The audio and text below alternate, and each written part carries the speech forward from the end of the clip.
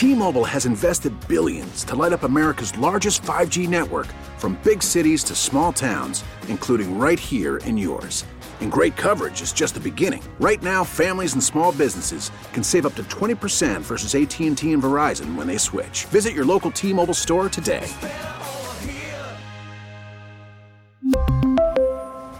Plan savings with 3 lines of T-Mobile Essentials versus comparable available plans. Plan features and taxes and fees may vary. Spring is a time of renewal, so why not refresh your home with a little help from Blinds.com? We make getting custom window treatments a minor project with major impact. Choose from premium blinds, shades, and shutters. We even have options for your patio, too. Blinds.com invented a better way to shop for custom window treatments. There's no pushy salespeople in your home or inflated showroom prices. Our design experts can help you find the perfect window treatments on your schedule. We'll even send free samples directly to you. Plus, we can handle the measuring and installation for you. Unlimited window treatments installed for just one low cost. And with Blinds.com, you'll always get transparent pricing. No hidden fees. Our free shipping and 100% satisfaction guarantee can put the spring back into your step and into your home, too. Shop Blinds.com right now and save up to 45%. Up to 45% off for a limited time at Blinds.com. Blinds.com. Rules and restrictions may apply. So why not bring in Matt Verderam of Fansided here to join me to talk a little Chiefs and talk about this trade that went down yesterday. But first and foremost, Matt, good afternoon to you, man. Thank you for joining us. Always a pleasure having you, man. Yeah, thanks for having me. Anytime. Yeah, my pleasure, man. Well, I wanted to bring you on because I thought it was fitting to talk about this trade that sort of snuck up on me, at least yesterday. We were on air doing our mock draft yesterday, and kind of right before we kicked off and got on air, the trade between the Ravens and the Chiefs, and Orlando Brown heads over to the Kansas City Chiefs in exchange for the 31st overall pick the Ravens will now have in this upcoming draft on Thursday night, and a couple of other picks as well. Overall, when you looked at this trade, as the details sort of trickled through a couple minutes afterwards, what were your original thoughts when you saw the trade? I think obviously you and I would probably agree it's a home run for Kansas City. Kansas City now takes care of their left tackle position long term. I actually, Matt, think it was a smarter and better terms of value than going out and signing Trent Williams for whatever they ultimately, I think $120 million or some kind of crazy number that he ultimately signed in San Francisco for. I think they end up with a player with a longer-term future there in Kansas City, and probably a longer window of top-end tier play. So what's your overall thoughts about the trade and maybe from both perspectives? So my first thought was, how the heck did Kansas City also get a second-round pick? My thought as well. I was stunned by. In fact, actually, when I saw Adam Schefter tweet it out, I texted a source right away who had knowledge of the trade and said, "Are these the correct terms?" I just thought, I mean, as great as Adam is, I thought maybe there was just an error, he had a typo, and they said, no, that's correct. That's what it is. Okay. Look, I think, ultimately, depending on what value chart you use, the Chiefs basically gave up either a late first or a mid-round, second-round pick for Brown. He's a two-time Pro Bowler. He's 24 years old. He had 800 snaps at left tackle last year. He didn't give up a sack. He didn't give up a quarterback hit.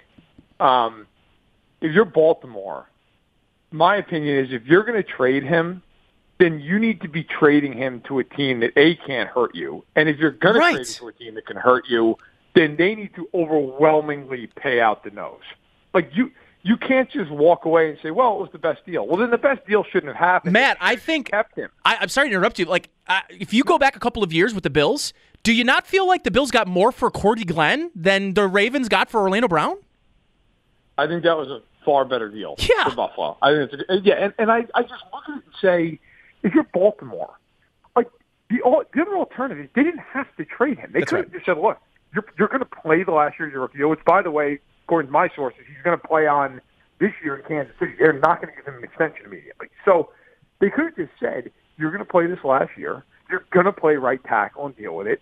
And then you know what? We still have leverage because we can franchise tag. Yep. Which he is worth a franchise tag. Like if he has a good year in Kansas City and they can't come to terms right away, they'll just tag him. Yep. So financially, it's not as though by going to Kansas City, Brown is getting this incredible deal. I think the Chiefs will eventually pay him long term, but Kansas City can take this year by year for at least 2 years, and Baltimore could have done the same thing. And I get it. You could say, well, he wasn't happy. Well, a lot of guys in the NFL aren't happy.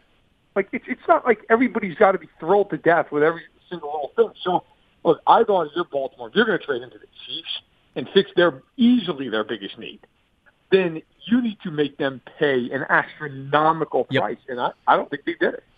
Yeah, I'm right there with you, man. And immediately, the Cordy Glenn trade popped up to me because essentially they used Cordy Glenn as a pawn piece to move up in that draft. And if you're going to trade Orlando Brown, like, that's what I'm thinking. Like, if you're the Ravens sitting at 27 and you're saying to yourself, man, I just don't know if Rashad Bateman's getting here. I don't know if one of these top 4 receivers are here. We don't love the idea of adding Elijah Moore into this offense because we feel it's a little redundant with Hollywood Brown. Let's use Orlando Brown to move into the top 15. Now, that's a trade that I think makes a lot of sense to me. But moving and getting yourself back into the end of that round, the Ravens now have given themselves an opportunity to put 2 fifth-year options on the table, which I think is always good if you can try to stack those.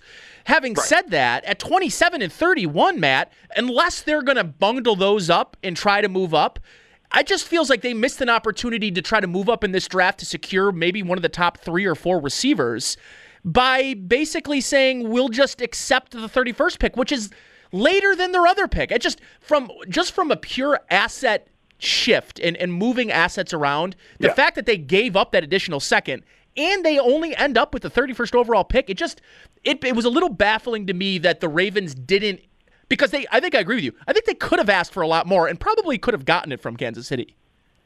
If I were Eric DeCosta, I would have said, look, instead of all these picks, like the 3rd and the 4th, because in reality it's almost like a 4th and the 5th for Kansas City. So I would have said, instead of those picks, give me McCole Hardman.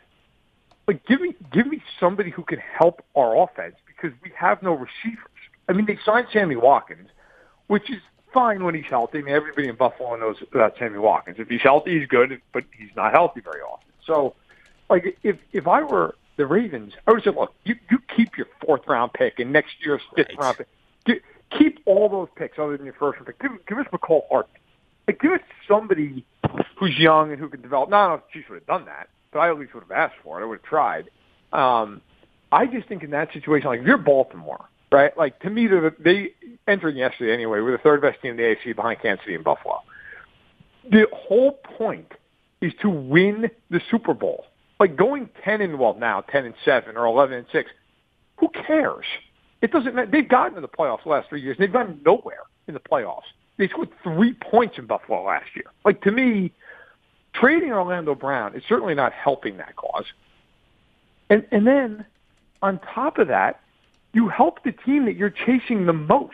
Yeah. Like, you not only got worse, you're helping the other team get exponentially better. So I just think Baltimore would have been far better off just putting their hands in their pockets at that point and saying, okay, fine, we'll just play it out. Matt Verderame here of Fansided. He joins me on the Wester Hotline. We're starting our conversation talking a little bit about this trade that went down yesterday between the Chiefs and the Ravens. And that's sort of the layer of this, Matt, that I think maybe makes the least amount of sense. Is I was talking with Sal Capaccio here of WGR this morning, and we were talking about, if the board sort of plays out like our mock draft played out yesterday, which is basically the Bills aren't in a really great position to really get anything that they were looking to potentially get at 30, which is a scenario I think could very well happen. Well, maybe you then consider trading back, and maybe there's a team, right. I was thinking like Washington or New England, who maybe don't secure that quarterback in the first round that say, I really love David Mills, or I really love Kellen Mond or Kyle Trask, and we're going to move back into the end of the first round to go get that guy so we can secure that 5th-year option, right? Like that could be an opportunity. And Sal basically said, no way, you don't trade with New England for an opportunity, even if you don't like David Mills and you know that's who they're going to take.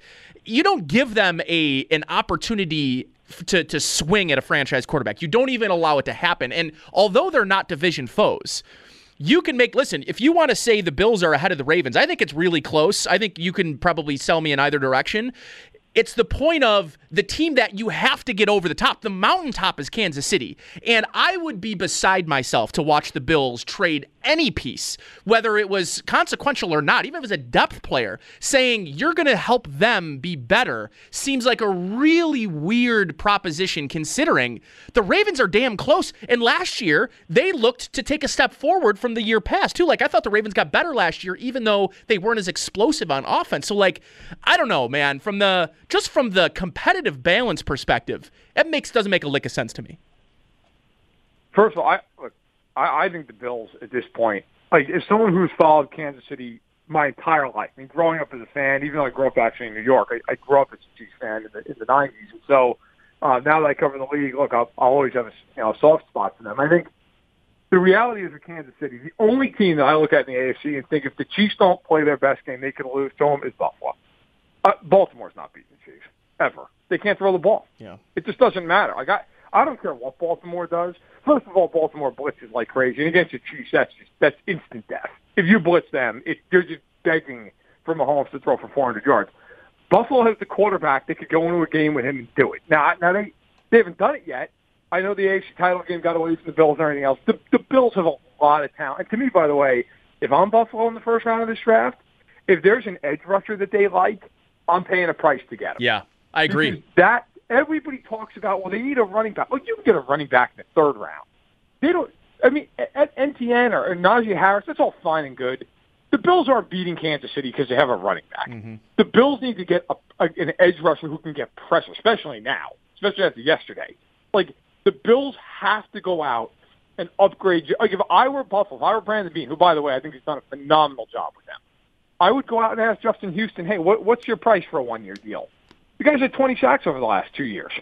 Like, I would call him and say, what's your price? And then I would also double back. I'd ask Melvin Ingram what his price is. I'd go into the first round and I'd sign an edge rusher, or I'd draft an edge rusher. To me, the Bills need help on the edge, and if they can get that, they become a much bigger threat. I think Baltimore, we talked about how them taking a step forward last year, and I would tend to agree, but now they've lost Ngakoue, they've lost Judon, they traded away Orlando Brown. It's really hard to make the case that Baltimore is going to be as good next year. Like, unless you just think their rookie class is going to be incredible. Yeah. It's really hard to look at them and say, yeah, they're going to go to the Super Bowl. I just don't see that unless Jackson takes a leap that I don't think many people think he will in the passing game.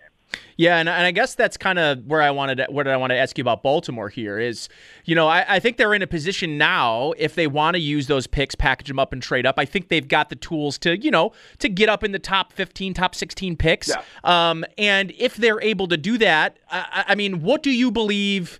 I would be shocked if Jalen Waddle is there at 15, 16. I think that's a little too high for him, but I don't want to say that like a Devontae Smith or Rashad Bateman being there is totally out of the question. So if, let's say right now, Matt, the Ravens, they leave this draft next Thursday in the first round with, let's do Rashad Bateman. I like him a lot. I think he could really kind of go anywhere from like 12 to 28. Like, I think there's a really wide range for him. I think more teams like him higher than maybe a lot of mock drafters are even giving him credit for.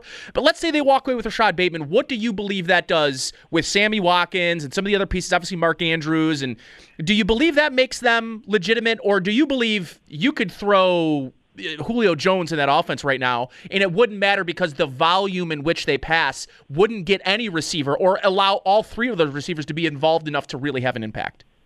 Yeah, so I'll answer it this way, because I've written this a few times. Like this offseason, I expect Josh Allen to get a mega extension. I don't see any reason why he wouldn't. He's been great. He's proven he can win the playoffs. He had an MVP caliber year last season. Like, to me, if he sits down with Brandon Beane, he says, look, I want $42 million a year. I think the Bills just like, okay, that seems about fair. And I think, maybe it's 40, something like that. But I think that if you're the Bills, even though he's only had one great year, he did some stuff last year. The things I think he's going to repeat, and I think you make that move. If you're the Ravens, and Lamar Jackson sits down with you and says, I want $40 million a year for the next 5 years. Yeah.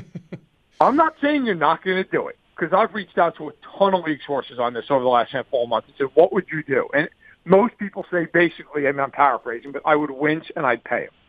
And I think they will. I think they will pay him. But your reaction's kind of the reaction I've gotten from everybody I've asked around the league. Like, hey, you're an agent. Hey, you're a GM. You're a pro personnel director. Like, what would you do? And the thought process is, I'd be terrified, but I'd probably pay him. And look, he's a great kid. He's gotten better. He's obviously electric just from an athletic standpoint. He's got a big enough arm. But when you watch the way they play, when he has to just drop back and throw the ball, they struggle immensely to move the football. And I just look at them and say, they could add Bateman or Kadarius Toney or Elijah Moore, whoever you want to throw in there. if he doesn't become a better passer outside the numbers, I don't know that it really matters. Like, would it make him a little bit better? Sure. I mean, you'd rather throw to one of those guys maybe than, like, Willie Snead. But sure, yeah. Do I think, like, that elevates them? Because to me, they'll win in the regular season because they're really well coached, and they're a weird team to defend, and they're talented enough, and they kill bad teams. They always have Jackson's been there. They'll win enough games just in that matter. But when you get to the playoffs, and it's Buffalo, and it's Kansas City, you're playing against teams that they're going to throw the ball, they're going to get chunk yards, and they're going to score. And he's going to have to be able to lead an offense that scores 30 points. And if they can't do it, they're just not going to win, and they're not going to be able to do it by running the ball 60 times. That's where I just have a stumbling block. I cannot get past the Baltimore.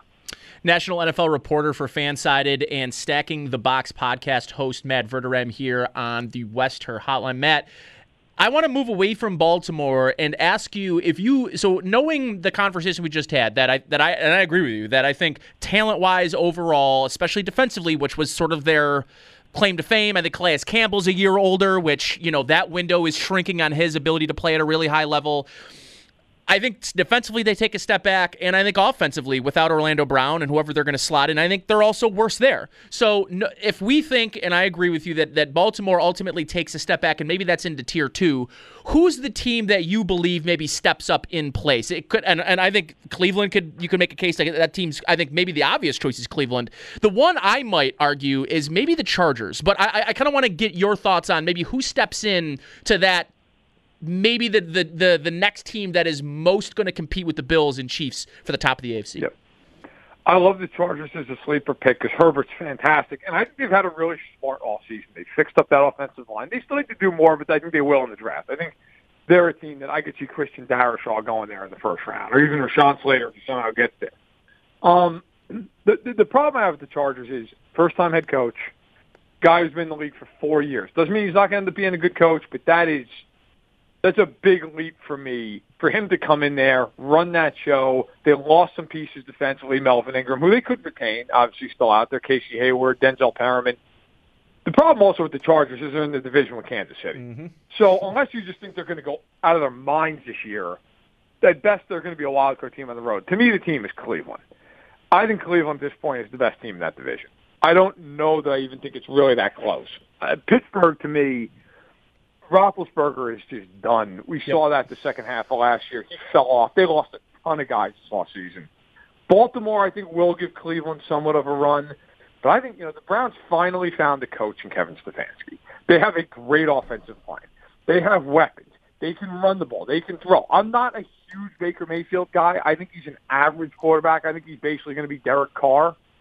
But you can win games if you're Derek Carr if the team around him is good. I like that they defensively, I'm not a huge Clowney guy, but bringing him in at least gives you something else on the edge. I do think that is the Achilles heel for them. They do have to get better defensively, although John Johnson coming in, Troy Hill from the Rams, that'll help the secondary. So, and they get Grant Delpit back, who was their second-round pick out of LSU, the safety, towards ACL last year. So I like the Browns. I thought the Browns, winning a playoff game, getting that monkey off their back, they went to Kansas City, and okay, look, they were getting beat somewhat handily, and then Mahomes got hurt and it became a game. But I think Cleveland's that team that could be a third team that on divisional round weekend is interesting, and you're not just saying, oh, well, that they have no chance. I think they make a lot of sense. Tennessee, to me, is the other one to maybe look at, but I don't love their offseason. Yeah, me either, man. They lost a lot off that offense. And to me, I like Bud Dupree and Danico Autry. I think they're both good players, but they lost their whole secondary. So I think Tennessee's kind of like Indy. Like, they're okay. If you catch them on the wrong day, they can be a problem, but I don't think they have as much juice as Kansas City, as Buffalo, and as Cleveland. Yeah, and I was wondering kind of what your overall thoughts are of what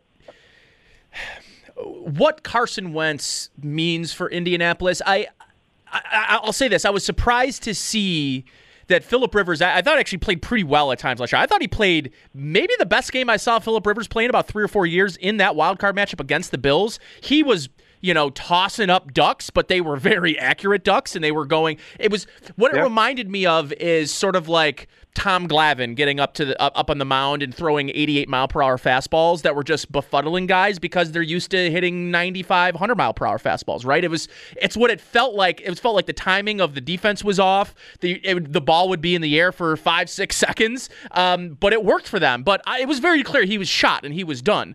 So knowing that they were able to get to the wild card round, they had, I think, pretty legitimate success through the air with a guy whose arm was really at the wit's end of his career.